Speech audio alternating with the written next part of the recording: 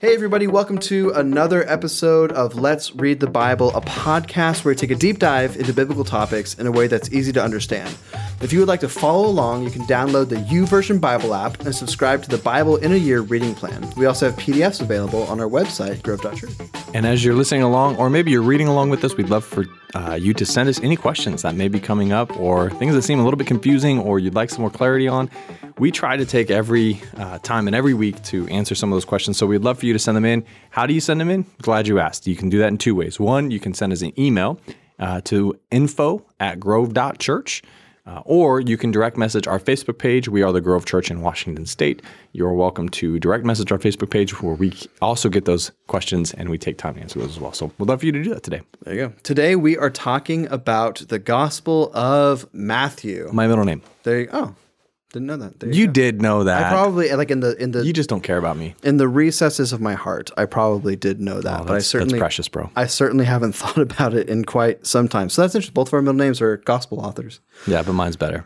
Mine's the first gospel. John is the Beloved gospel. the gospel that Jesus loved. So I think that's beloved gospel. Canonical. Canonical. I like canonical better. Anyway, so for resources that we're using today, the ESV Study Bible, Reformation Study Bible, The Essence of the New Testament, a survey by Elmer Towns and Ben Gutierrez, and the New Testament in its World by N.T. Wright and Michael F. Bird. So Yes, there thank you you, go. Mr. Bird. This year, for our notes, I've decided just to list all the books that we use, and then I bold the ones that we're using that week because it's way Smart. easier than typing them out Every week. single week. All right, so Gospel of Matthew. Let's go ahead and talk about it. I'm excited. This is the first gospel we've done this year, and it's always good to talk about them. I guess we talked about Luke, but we talked about Luke the person. Not Yeah, we didn't the talk about his gospel. There you go.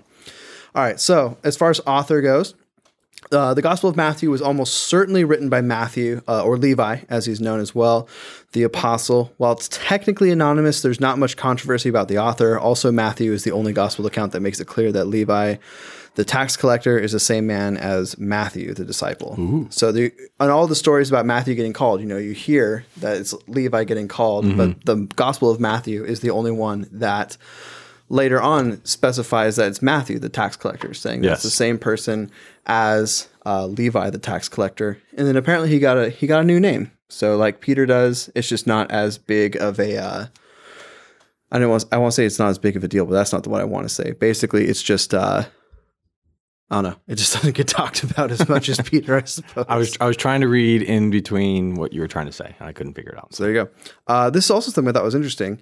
There's some substantial evidence that Matthew was originally written in Hebrew or Aramaic. And so basically a lot of the church fathers, that's their tradition that they're citing. We don't know because we don't have any of the primary sources as far as... I've ever heard that. Yeah, I hadn't heard it either before I was reading up on it. And I went to Bible school, guys. What are they teaching me? Same here. I want a refund. There you go. But yeah, so the thought process is that it was written pretty early on by Matthew in either Hebrew or Aramaic, and then it was translated into Greek. And that's the gospel account that we have today is the one that was used in the Septuagint. So there you go. Other than that, as far as date goes, so here's the thing. It's pretty wide because it can be anywhere from about 80, 50 to 100. So it's a pretty wide range of dates. Mm-hmm. I tend to hold that the latest it would be is 80, 70 because it doesn't directly address the temple being destroyed. Now, the counter argument to that is people, when in the passage where Jesus says that the temple, he basically says, behold, the temple will be destroyed. People are like, well, I mean, obviously he didn't predict that. He just they wrote that in afterwards. So if you're one of those people, then you would say that it was written after 80, 70. Mm-hmm. I kind of take that to mean that it's written before. Yeah, me too. So there you go.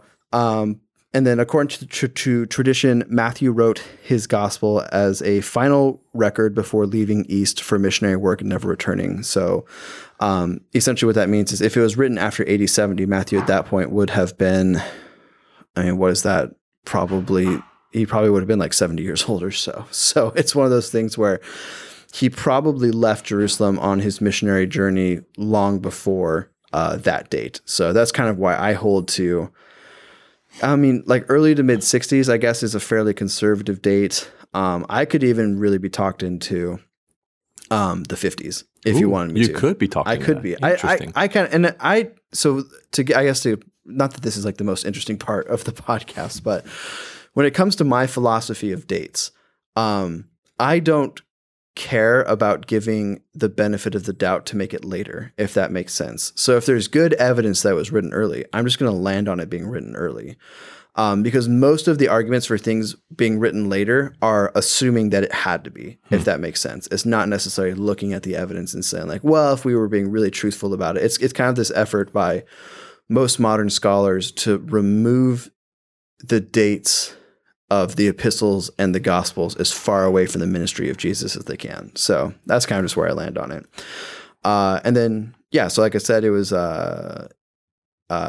maybe written in Hebrew in the 50s and then translated into Greek later.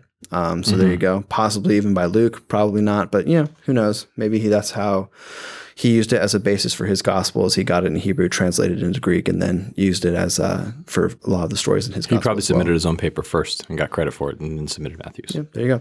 Or it could be Mark, so that he used that as well. Or Q. So these are things that you don't care about. Oh, sneaky disciples.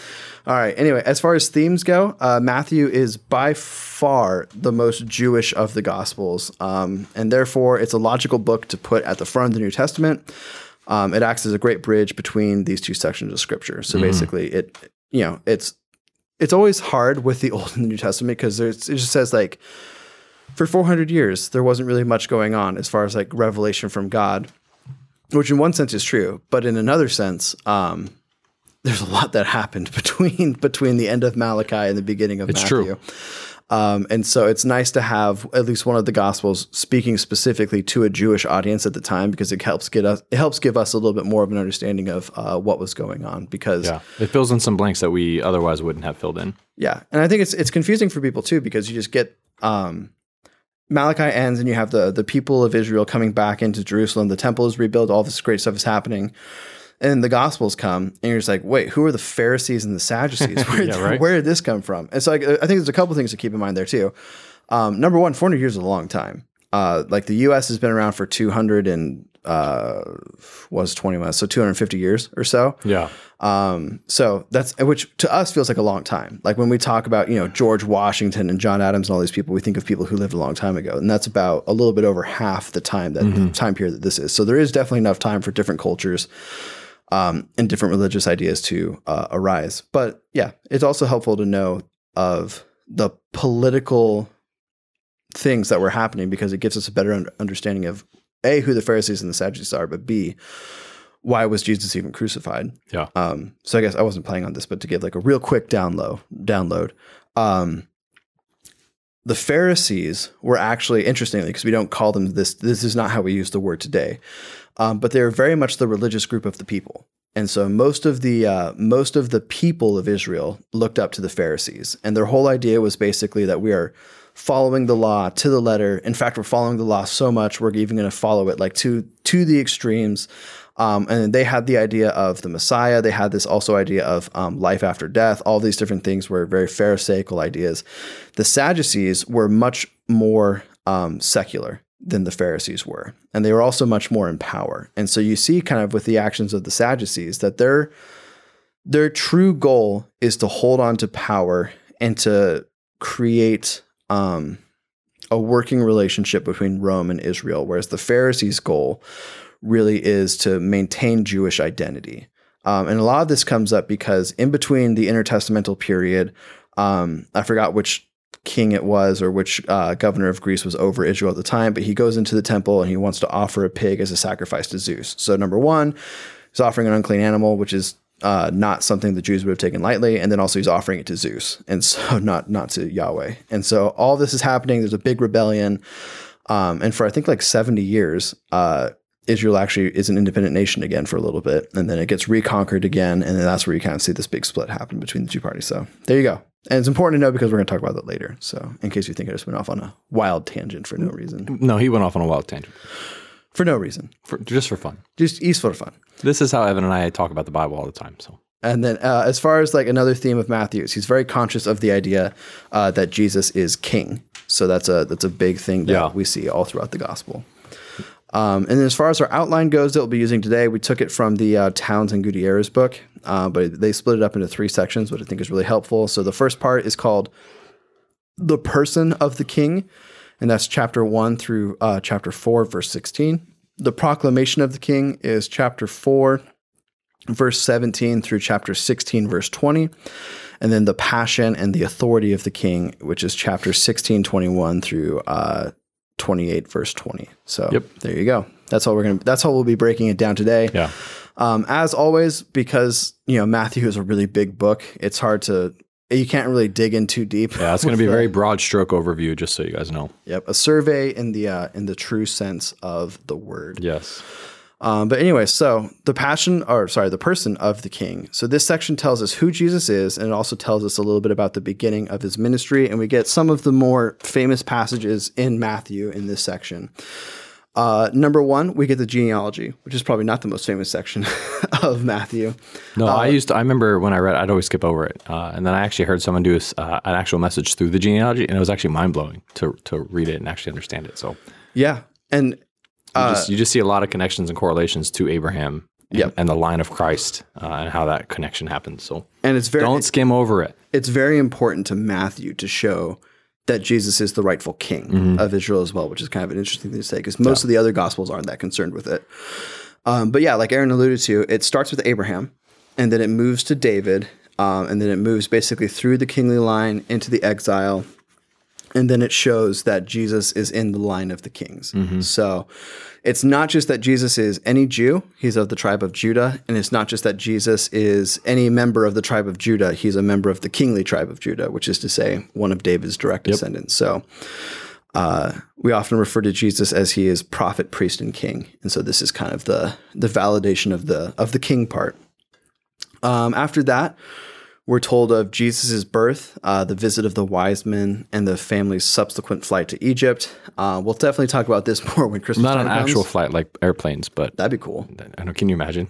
But no, The Wright brothers didn't invent the airplane. flight in the sense of Gandalf saying, "Fly, you fools," in Lord of the Rings. So It's been a while since we had a Lord of the Rings reference. it has. It's been too long. Anyway, so moving through there, most of us kind of know the story, but obviously it tells about Jesus' virgin birth. It also shows the adoration of people, not just in the Jewish faith, but these wise men from the East are kind of understanding this is a huge deal. And then we also see the real jerkness, I guess we can say, of Herod the Great. But he wants all of the babies who are male and of a certain age to be killed. Very reminiscent of Pharaoh, who we just talked about last week in the Exodus. So similar to Moses, who had to be hid as a baby in order to survive, Jesus is also hid as a baby in order to survive. Only this time he's not picked up by Herod's daughter and raised in that court. So he stays. Thankfully, that would have changed the whole story. It's true. He stays with Mary and Joseph. After that, John the Baptist baptizes Jesus, which really begins kind of the official ministry of Christ in a way. Before this, we don't get much in the way of what he was doing. We can kind of assume that he was saying things and teaching people because we get the story about when he was 12 and in the temple and stuff like that. But there's kind of this sense that his true role as Messiah kind of begins when he's baptized. And that's when he launches into his full-bred ministry, which is what most of the Gospels are about. Yeah. And we get this great passage, which if Aaron, you want to read that. Yeah, really for quick. sure, man. Matthew 3:13-17 says this. It's an Evans Standard Version. Also known as the ESV, says, Then Jesus came from Galilee to the Jordan to John to be baptized by him.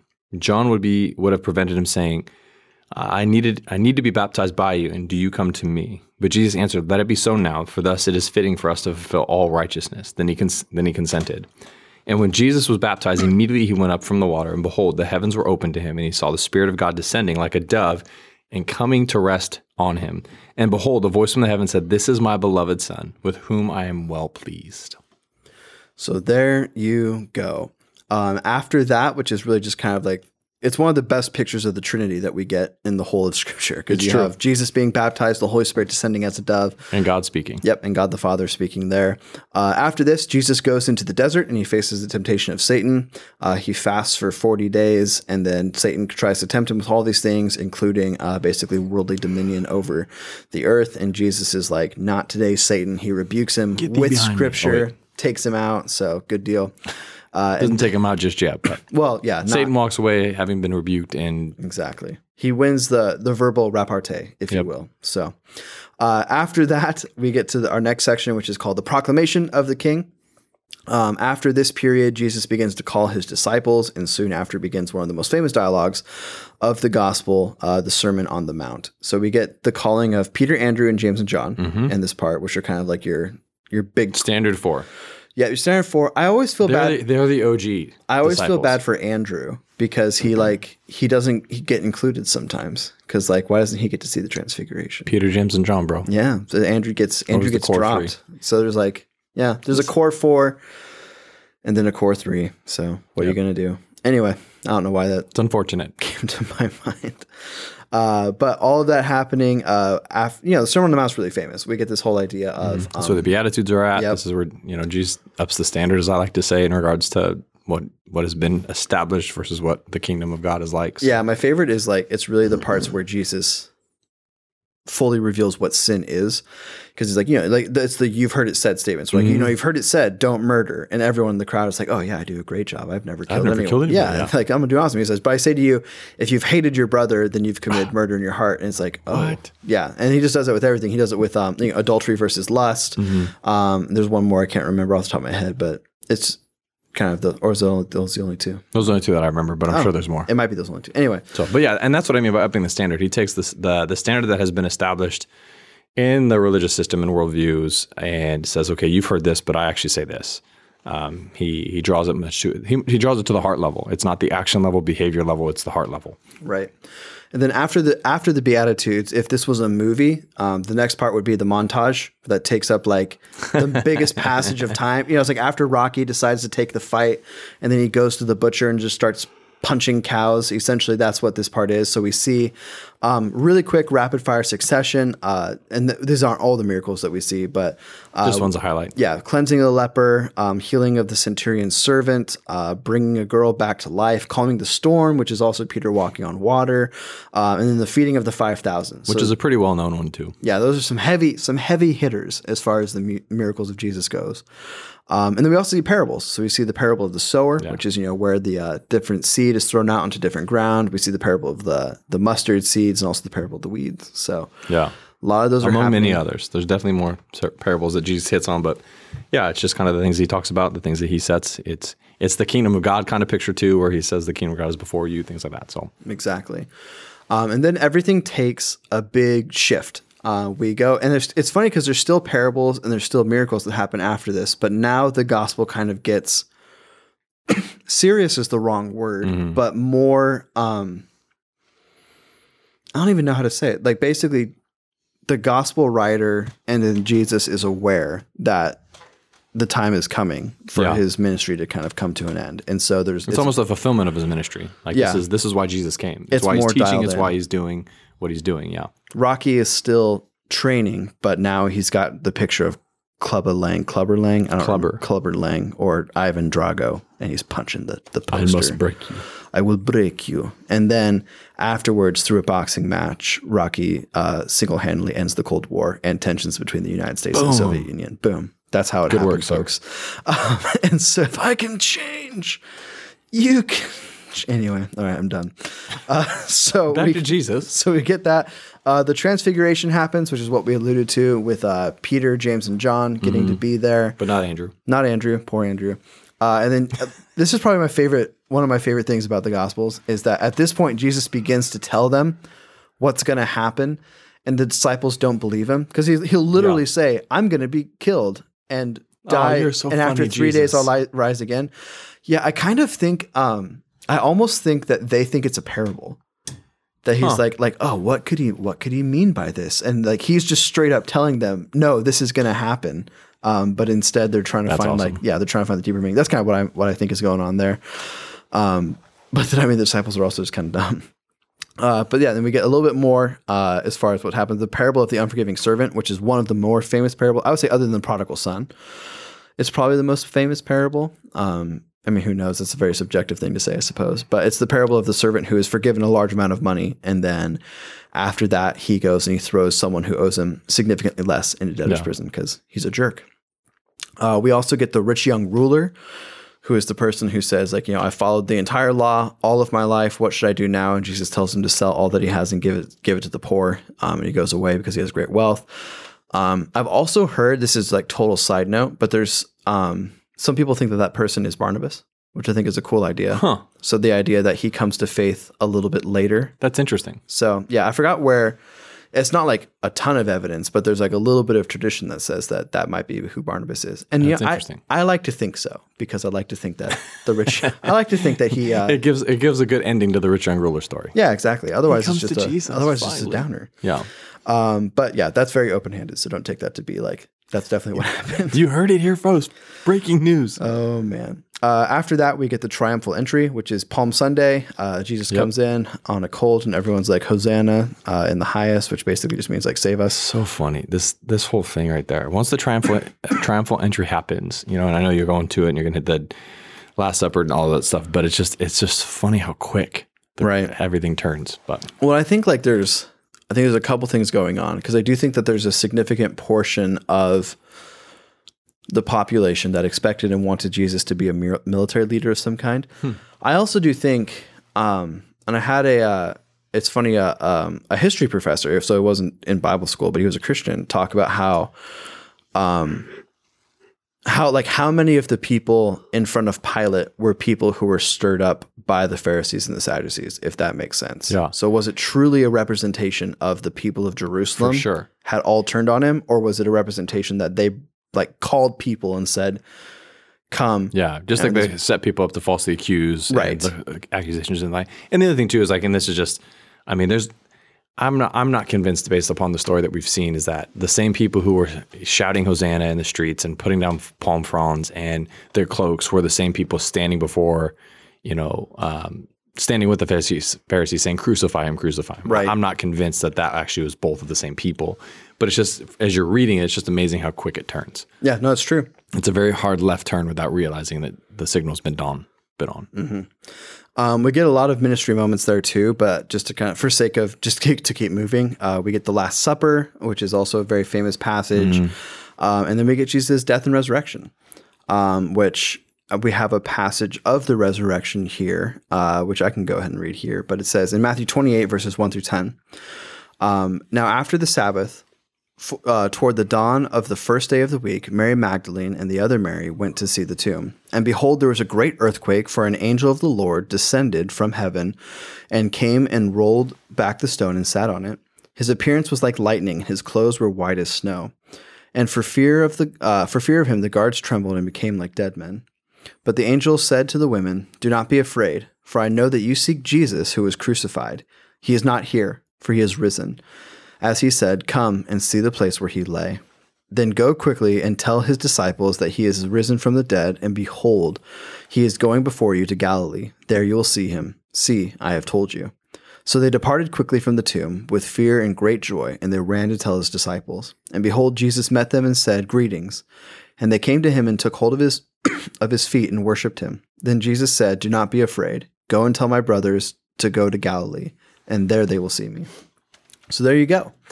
I don't know, it's funny. We just today had an Easter planning. I was just thinking the same thing. So it's we're talking through it. And it's all of the logistics of what time are we going to have gatherings and kind of those sort of things. But it is great to remember that we're entering into a season as Christians of remembering the death and resurrection of Jesus. And some of that is very somber, and remembering the crucifixion, the ugliness of what had to transpire because of our sin. And then it's also joy in remembering the resurrection and what Lent. comes out of that. Okay, here's a question, because my wife and I were wrestling through this last night. When does Lent start? Wednesday. Last Wednesday. This last Wednesday. So it's 46 days or yesterday. away from Easter. Yeah, so it's 40 days not counting Sundays or weekends. One of the two. I think Sundays. Okay. But yeah, because we Sorry, it's a dumb question, but at the same time, it's also an interesting, because we didn't plan this to talk about Lent, or talk about this during Lent intentionally, but it is one of those things, because even as you're reading, it's hard for me to think that we're already coming to Easter weekend. We're weeks away from it, 6 weeks away from it or whatever when we're recording this. And it's a powerfully sad story. That's true. That brings us to a point of celebration that I think in his resurrection. But the story of Jesus is so significant. But yeah, so it's just funny. I was just thinking like, man, it's weird that we just talked about Easter and we're now reading this death and resurrection, and it's just kind of weird. I also think it's a bummer that like as modern evangelicals, I think we've lost a little bit of the ability to stay inside of the somber moments before celebration, if that makes sense. Because we really don't celebrate Lent. The only reason I knew it started on Wednesday is because we have friends who hail from the United Kingdom, and they celebrate Pancake Tuesday, which is the day before. Fat Tuesday. Yeah, or Fat Tuesday as it's called here. But so we do that every year. But it's just one of those things where I think this idea of taking moments to really not just feel the joy of Easter, but to feel the depression. The pain of the death of Christ. And the same thing with Christmas, right? To not just feel the joy of the birth of Christ, but to really enter into that longing for a Messiah, that longing for a Savior that Advent is about. Yeah. I think it's one of the bummers, I suppose. But I also think, I mean, just to be honest, I think it's hard to do that. I think just like any movie that you've seen more than once that has a tragic piece to a triumphant piece, the triumphant piece is coming. So it's a lot easier to anticipate, and it's easy to get through the difficulty. And I think there is some allusion to that. I think there is some purpose to that, where I think as Christians today, we can only do our best to sympathize with the darkness of Good Friday. Right. And Jesus' death, and only sympathize with, that's a wrong word to use, but only connect to the joy and celebration of the resurrection. Because at the end of the day, we know like what's going to happen. We have a better picture. And Jesus even alludes to it in saying like, blessed are those who, what he says in essence, like they have not seen, but they still have faith. That's the season. That's the place we're in. And so I think I don't know if we'll ever get to a point where we can accurately walk into Good Friday and Easter weekend with the full experience of what it really entails. But we have to take a posture of faith in the midst of that. And trying to connect with the depth and depression and darkness and sorrow the disciples felt, like that's hard. And so I don't know if it's necessarily we as Christians are bad at that. I just think it's indicative of. Well, I think my comment was more about we don't really try, if that makes sense. I think Good Friday. But I think it's hard to try though. I think that's part of it. It's hard to try when you know the end. I think what Ryan spoke a few weeks ago or whatever, I guess a month or so ago, and he talked about the idea of like being, and maybe it was Nick speaking, but it was the idea of like the Seahawks game. Seahawks is big around Northwest. If you're a Seahawks fan, you're listening, you're not from the Northwest, God bless you. I could care less about the Hawks because I'm a Cowboys fan. But so all my listeners in Texas, thank you. But the crazy thing is, for clarity, Aaron's from Virginia. Yeah, but for clarity. But I still love the Cowboys. So if you're listening to Texas, our prayers are for you and with you in the midst of everything you're facing. So with power outage, but I think it's important to understand, like, when you know the end, you don't pay as much attention to the grief. Sure. And it's a bad analogy for sports, but I think when you know the end, the grief is not as impactful or meaningful. The sorrow is not as powerful because you know the victory. And so I think that's part of it. I think we're bad at it, but I think we should mentally practice better. But anyways, we don't have to go on the rabbit trail anymore, but I just think it's challenging for sure. Right. Well, and then Matthew ends with a final declaration. The ending verses of Matthew in 28:16-20 say this. Now the 11 disciples, Judas, you'll notice, is missing, went to Galilee. Or is it Andrew? No, just kidding. It's Judas. They left Andrew out again. To the mountain to which Jesus had directed them. And when they saw him, they worshipped him, but some doubted. Thanks, Thomas. And Jesus came and said to them, all authority in heaven and on earth has been given to me. Go, therefore, and make disciples of all nations, baptizing them in the name of the Father, and of the Son, and of the Holy Spirit, teaching them to observe all that I have commanded you. And behold, I am with you always to the end of the age. Question. Does Jesus ever make that statement before this? All authority in heaven and earth has been given to him? That's a great question. I don't think it is. And sorry. No, you're fine. But it's interesting because I think that's also another powerful statement, because Jesus, and I don't have the memory or the smarts to always remember this, but that's a powerful statement for Jesus to stand before his closest followers and make that statement, because he has now accomplished everything God set out for him. He did what no other human can do in accomplishing triumph over death and sin. And so when Jesus is saying all authority in heaven, Matthew and 28 on earth, is the first time we see that. so when he says that, all of heaven and all authority has been given to me, like he is now again identifying himself on the same standard and platform as God. Like he then is elevated to that the stature, which is where he descended from to begin with. And so that sentence is a big deal. And because of the authority he's called, that's where his call to his disciples, that's where his call to you and I as Christians are. So it's definitely an interesting statement that I think is easy to pass over. No, that's a great point. And then it gives us a really good idea of what is our role as Christians now. Mm-hmm. And it is to go and make disciples. Yep. That's it. it's whether it's, and I forgot where I read this, but a really better translation of the word go is the phrase as you go. And so basically this idea of it's not necessarily like everyone is called to pick go. up and leave. Yeah, exactly. But it's in your lives, make disciples. Yeah. If you feel the call of God or the push of God to go far, then go far and make disciples. If that's not what you feel that God is calling you to do, then stay where you are and make disciples. But no matter where you are or what you're doing, make disciples. I love that picture better than go. So there you go. Because I felt the challenge forever. And I actually have never heard that either, but to just as I go, as I move forward in my life, to have the mentality and the purpose to make disciples, to love people, to care well, to teach them about Jesus as I'm learning and growing. I think that's a powerful picture. So, yeah. Well, on that note, that's going to wrap it up for another episode of Let's Read the Bible. A couple things you could do for us before you sign off here is leave us a 5-star review. It just helps get the podcast out there to more people. And if this podcast has been a blessing to you, please consider supporting the ministry that we do here at the Grove Church. You can do that by going to our website, grove.church, and there's a give button. You certainly don't have to, but we'd also be thankful if you did.